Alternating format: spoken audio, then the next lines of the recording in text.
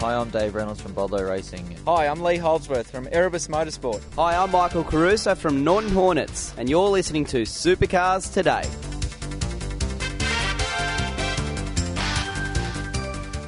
It's V8 Supercar News with Craig Revell on Supercars Today. Alex Bremer has returned to Australia to run in the Endurance Cup. We find out what else he's been up to this year today. Each week, join the Inside Motorsport team as they look at all the news from across Australia and around the world. Still a bit in shock. Thanks everyone. Dissecting the sport with interviews, news and opinion. Got to put money back into the sport at the lower levels to develop the kids and bring them up. You can't rely upon good luck. For Daniel Ricciardo's old man to have found a few mates that tip some money in and send him overseas, there actually needs to be a structure. Inside Motorsport broadcast on community radio and online at sportradio.com.au. Hi, I'm Dale Wood from Team Advam GB Gal Racing, and you're listening to Supercars Today. Alex Bremer last year was a main game regular. This year he's moved back to France. So what has he been up to? 3 races on the Blancpain series with the HRT McLaren GT, and I'm doing some developing car for Renault Sport, R01, RS01 it's called.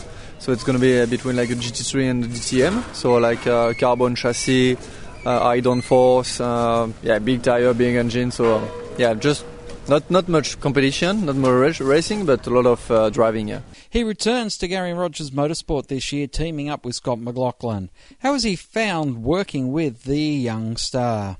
Yeah, pretty good. I mean, we've been teammates since now 1.5 years, and we had a really good relationship between us. And I mean, it's pretty good. Yeah, we're more or less same size. I just have to put an insert in the car to jump on his seat. Yeah, we are showing pretty good things and pretty nice. I mean, he's pretty fast, so I mean, it's pretty nice to be driving with him and pairing for the Enduro Cup, and I feel strong too. So I mean, we have good package here for Bathurst. Yeah.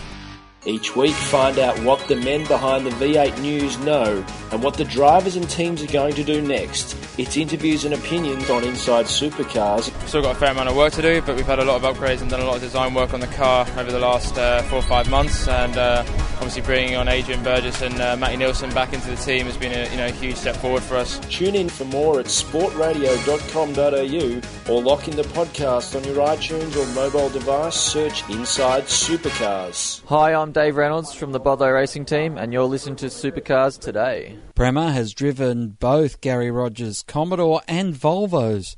So is there a big difference between the two cars? I mean, not very different. I mean, the car is still very hard to drive. The engine is a bit different, so you get a little bit more of torque going out of the corner, but after that, your top speed-wise, it's very similar. Chassis is the same. The Aero package is very different, but at the end, we are very similar top speed as last year. So the car is different to drive, of course, but still really hard to be fast. But the whole package is pretty good. Yeah.